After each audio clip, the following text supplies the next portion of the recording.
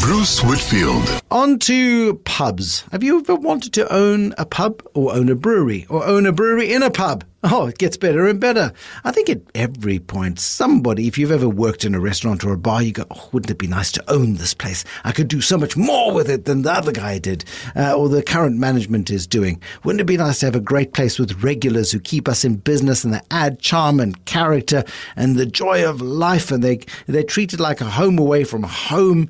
But it's horrendously hard work. If you've ever worked in a bar, and I've done many, many hours in bars in my times on both sides of the counter, I assure you it's much nicer being served than it is doing the serving. Fun for a bit, but by 11 o'clock at night, at least one of your customers is bound to have had a bad day and gets a bit agitated and wants to share that bad day with you in an exuberant and excessive form. And it does get exhausting after a while. But I suspect making a living from running a pub is a lot harder than you would think that it is, especially if you're also brewing your own beer. Nowadays, Hannes Greyling is the owner of Gilroy's Brewery. But take me back a little bit here, please, Hannes, if you would, because we had Steve Gilroy on the show a while back, and he was saying he'd arrived in South Africa, I think in about 1970, early 1970s. He found the beer undrinkable, so he started brewing his own in his factory, and then was brewing too much beer, so you had to make it legal. And he then started Gilroy's Brewery, which was out in the middle of nowhere in those days. But you were you a regular patron? What is the connection between you and of course, Steve Gilroy, the founder of the business? Good evening, Bruce, and thank you for having me on your show. And thank you to the listeners for listening. I truly hope there's a beer or two in your hands right now as you listen to this. No, some of us are working. Some of us are working. And I get it. But we have to enjoy life. Otherwise, it's just life. So, Bruce, what happened was, you know what? I've always been a fan of beer. I've always loved a good beer, especially the best. And I fell in love with Steve and Gilroy's in roughly 1999. We went to a bachelor's party at his brewery in Roodepoort. And we're not allowed to talk about that night anymore. We've written a contract where we can't talk about that night anymore. But it was a great night. And since then, we've been firm friends. And some even call us Beer Dad and Beer Son. I often get it that I am his son. Everybody thinks I'm his son, but we are not blood related. We are beer related. It happens quite often. And especially with our patrons, which we see as family, we're all beer related. Now, what happened was Steve brewed for about 2 years relatively illegally, as Irish people tend to do. And relatively illegally. No, there's no. Whoa. Hold on 1 second here, Hannes. You're either pregnant or you're not. It's either legal or it's not. He was breaking the law. I mean, he was being a naughty little Irishman, wasn't he? And he was Steve Gilroy, and exactly. Anybody that knows Steve Gilroy knows he's a character. And yes, exactly. So he did it for a while, and in 2000 he found his liquor license, and then he started doing it legally, which took all the fun out of it, as he used to say. But until roughly 2008, he ran from Roodepoort, where he had his little brewery. And then we went from there, he went to Muldersdrift. And in Muldersdrift, it was a beautiful venue, and we really loved the venue there. And he did very well for himself. It ran until about 2020 that it went quite badly. And I phoned Steve in COVID. You know, COVID was incredibly hard for the microbreweries, Absolutely. The micro manufacturers. We took a lot of strain, and I phoned him one day just out of the blue, trying to find out how it's going, and also finding out if he's possibly got something on the side. But he told me he does not. And then I ended up buying Gilroy's Brewery. It was a hard move, and me and him had a long discussion. And I told Steve, you know what, I love you, buddy, so I'm going to keep you on as long as it takes. Teach me how to brew. I came from a structural steel background. I had no idea. Was there for 18 years. And I always tell people it's hard to explain to people how to do something like this, where COVID happens. Your life is very strange at this time, and you don't know where you're going. And then you want to change. And a lot of people want to change, but they don't really know how to do it. So that's where being just a little bit drunk helps. Because if you're just a little bit drunk and you don't really think about what you're doing, then you buy a brewery in the middle of COVID. This is terrible advice. This is absolutely it's terrible advice. That's why I said it's terrible advice.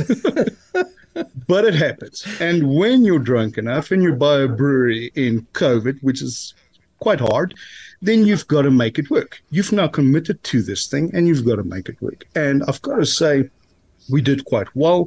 However, with Eskom and the load shedding, it was very tough in Muldersdrift. And unfortunately, we had to move. It took 2 years. I spoke long and hard with Steve, and we decided that we've got to find a new home. We've got to find a place where we can build a new family and new friends. And I was very fortunate to find a place in Paulshof, right in Rivonia, right off the highway. And it's been good for us. We moved in March this year, March 25th, and basically opened from April. And it's been good. We've had 8 months there. It's hard going, don't get me wrong.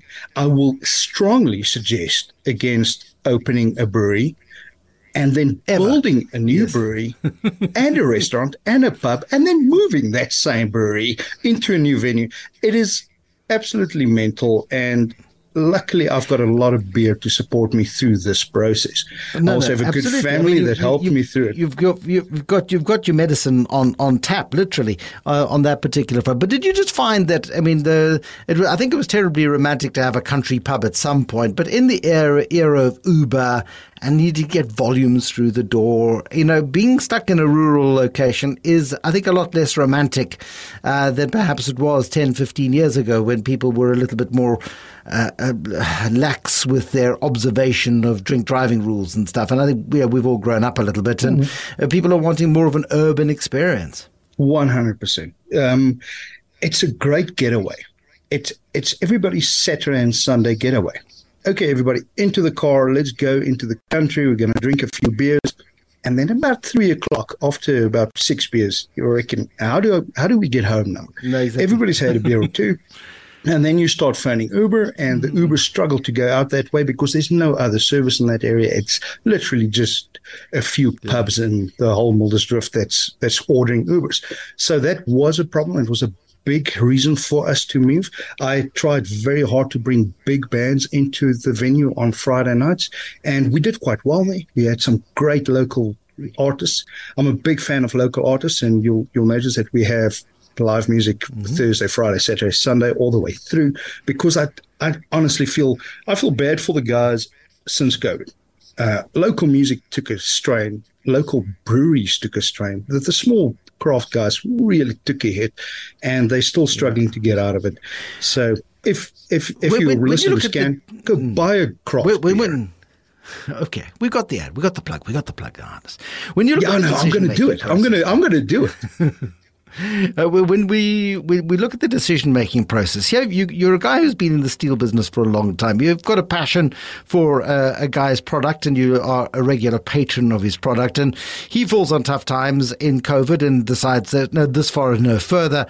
As much passion and as love as you got for something after 50 years, when everything goes against you in the way that COVID did and the way in South Africa responded to the liquor industry, he was on a losing wicket. You've done a very courageous thing. I've no doubt you've invested a lot of money in new technologies, in a new brewery, in moving location. Do your family members still speak to you, considering that you've probably spent about 3 inheritances on this project? Because I can't imagine it's come cheaply. No, it has not come cheaply, and it's not easy on the family. I'll be honest with you. It's never easy to do something we've just done. But luckily for me, I've got a very good family. I've got a very good support base. And again, because I drink, I numb a lot of noise out. And it's not a plug for drinking beer. It's a plug for drinking good beer. As soon as you drink that first good beer, you're happy.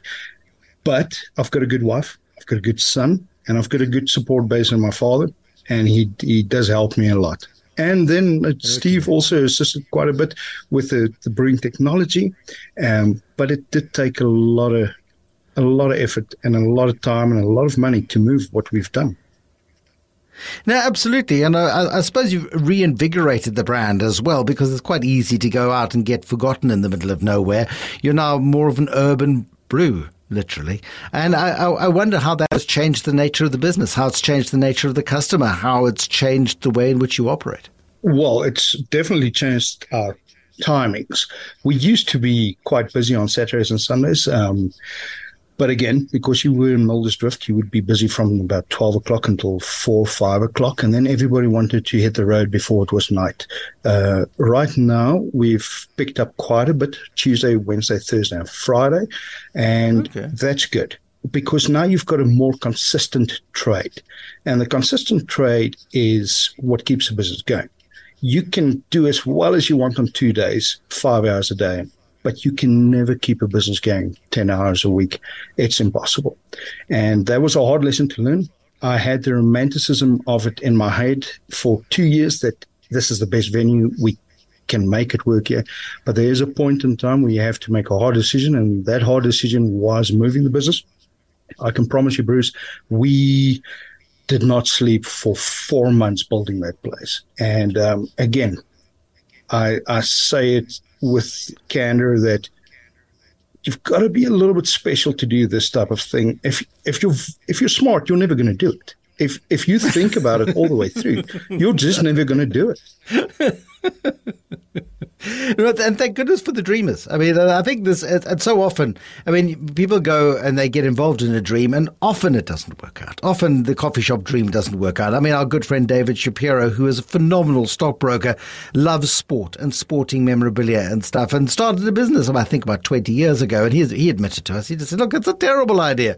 You know, passion projects are often terrible businesses. Is this turning into a decent business decision, or are you wishing you'd stayed more sort of closer to the steel trade, which is your area of expertise?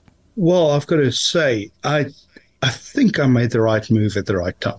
We have substantially increased our turnover. We've got constant regulars coming in, and I've got to say thank you to those regulars. You know, I was very concerned moving into an urban center. Out in the Bundus, you felt you had family. You felt those guys were there, and they were family. They are still good friends to us. But I was very concerned moving into an urban center that you would only get the day trade. You would only get your office workers, and then they go home. But we were very fortunate that we've got a good community. We've got a good base, and it's important these days that people have a little bit of social cohesion. It's so hard today, especially after COVID, where everybody sits. For instance, they order all their food in. They order their takeaways in. They never have. A lot of people don't have personal interactions anymore, and those personal connections disappear. And that's why the local pub is so critical. It's so important, where you can just sit behind the bar. Like you said earlier when you introduced me, at 11 o'clock, you've got a regular that had a hard day, and that hard day, he can spill across the counter to you. And you become, I'm not saying you're becoming the best psychologist in the world, because you're probably also drunk, but at least he can voice his concerns.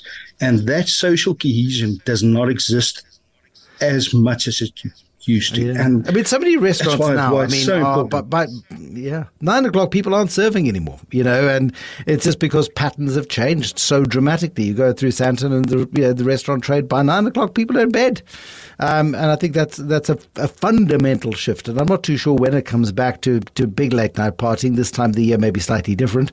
But yeah, the world certainly has moved on. The world certainly has changed. And I hope that you continue to thrive in this environment, Hannes, because you've done a gutsy thing, even though it was done sort of under not duress, under mind-altering substances. Under drunk race. Drunk race. There we go. Steve Gilroy, is he still involved, or is he not? Yes, Steve is still involved. He's currently on a little bit of a break with his family visiting from America, and but he's still involved. We still do the beer experiences, and he is still the same Steve Gilroy. He's still incredibly naughty, and it's very hard to control him in today's day and age, but he's still who he is. I can only imagine the two of you together getting up to absolutely no good whatsoever. Hannes Greyling, thank you very much indeed. He is the new owner of Gilroy's Brewery, from fan to owner of a business. And yeah, not a classic textbook, not exactly what you would learn on an MBA, but people get to their decisions in different ways. And this was done under the influence of the product that he sells, and some regret maybe, but also a deep commitment to making it work in a brand new location. Its third location in 30 years, a more urban location, which I think is essential in this day and age, considering security issues, considering the issues around load shedding, and the difficulty of getting Ubers into those more remote areas. I've been stuck out those areas doing conferences and stuff at some of the conference venues, and you wait for ages to get, from the cradle or wherever, sometimes if the Uber drivers are elsewhere engaged. And so, moving it into an urban setting perhaps is a smart move. We watch the space very closely. Hannes Greyling, the owner of Gilroy's Brewery, how he makes money on a Monday. The Money Show with Bruce Whitfield was brought to you by ABSA Corporate and Investment Banking, bringing you award-winning trade and working capital funding solutions to unlock the full potential of your business story. ABSA is a registered FSP.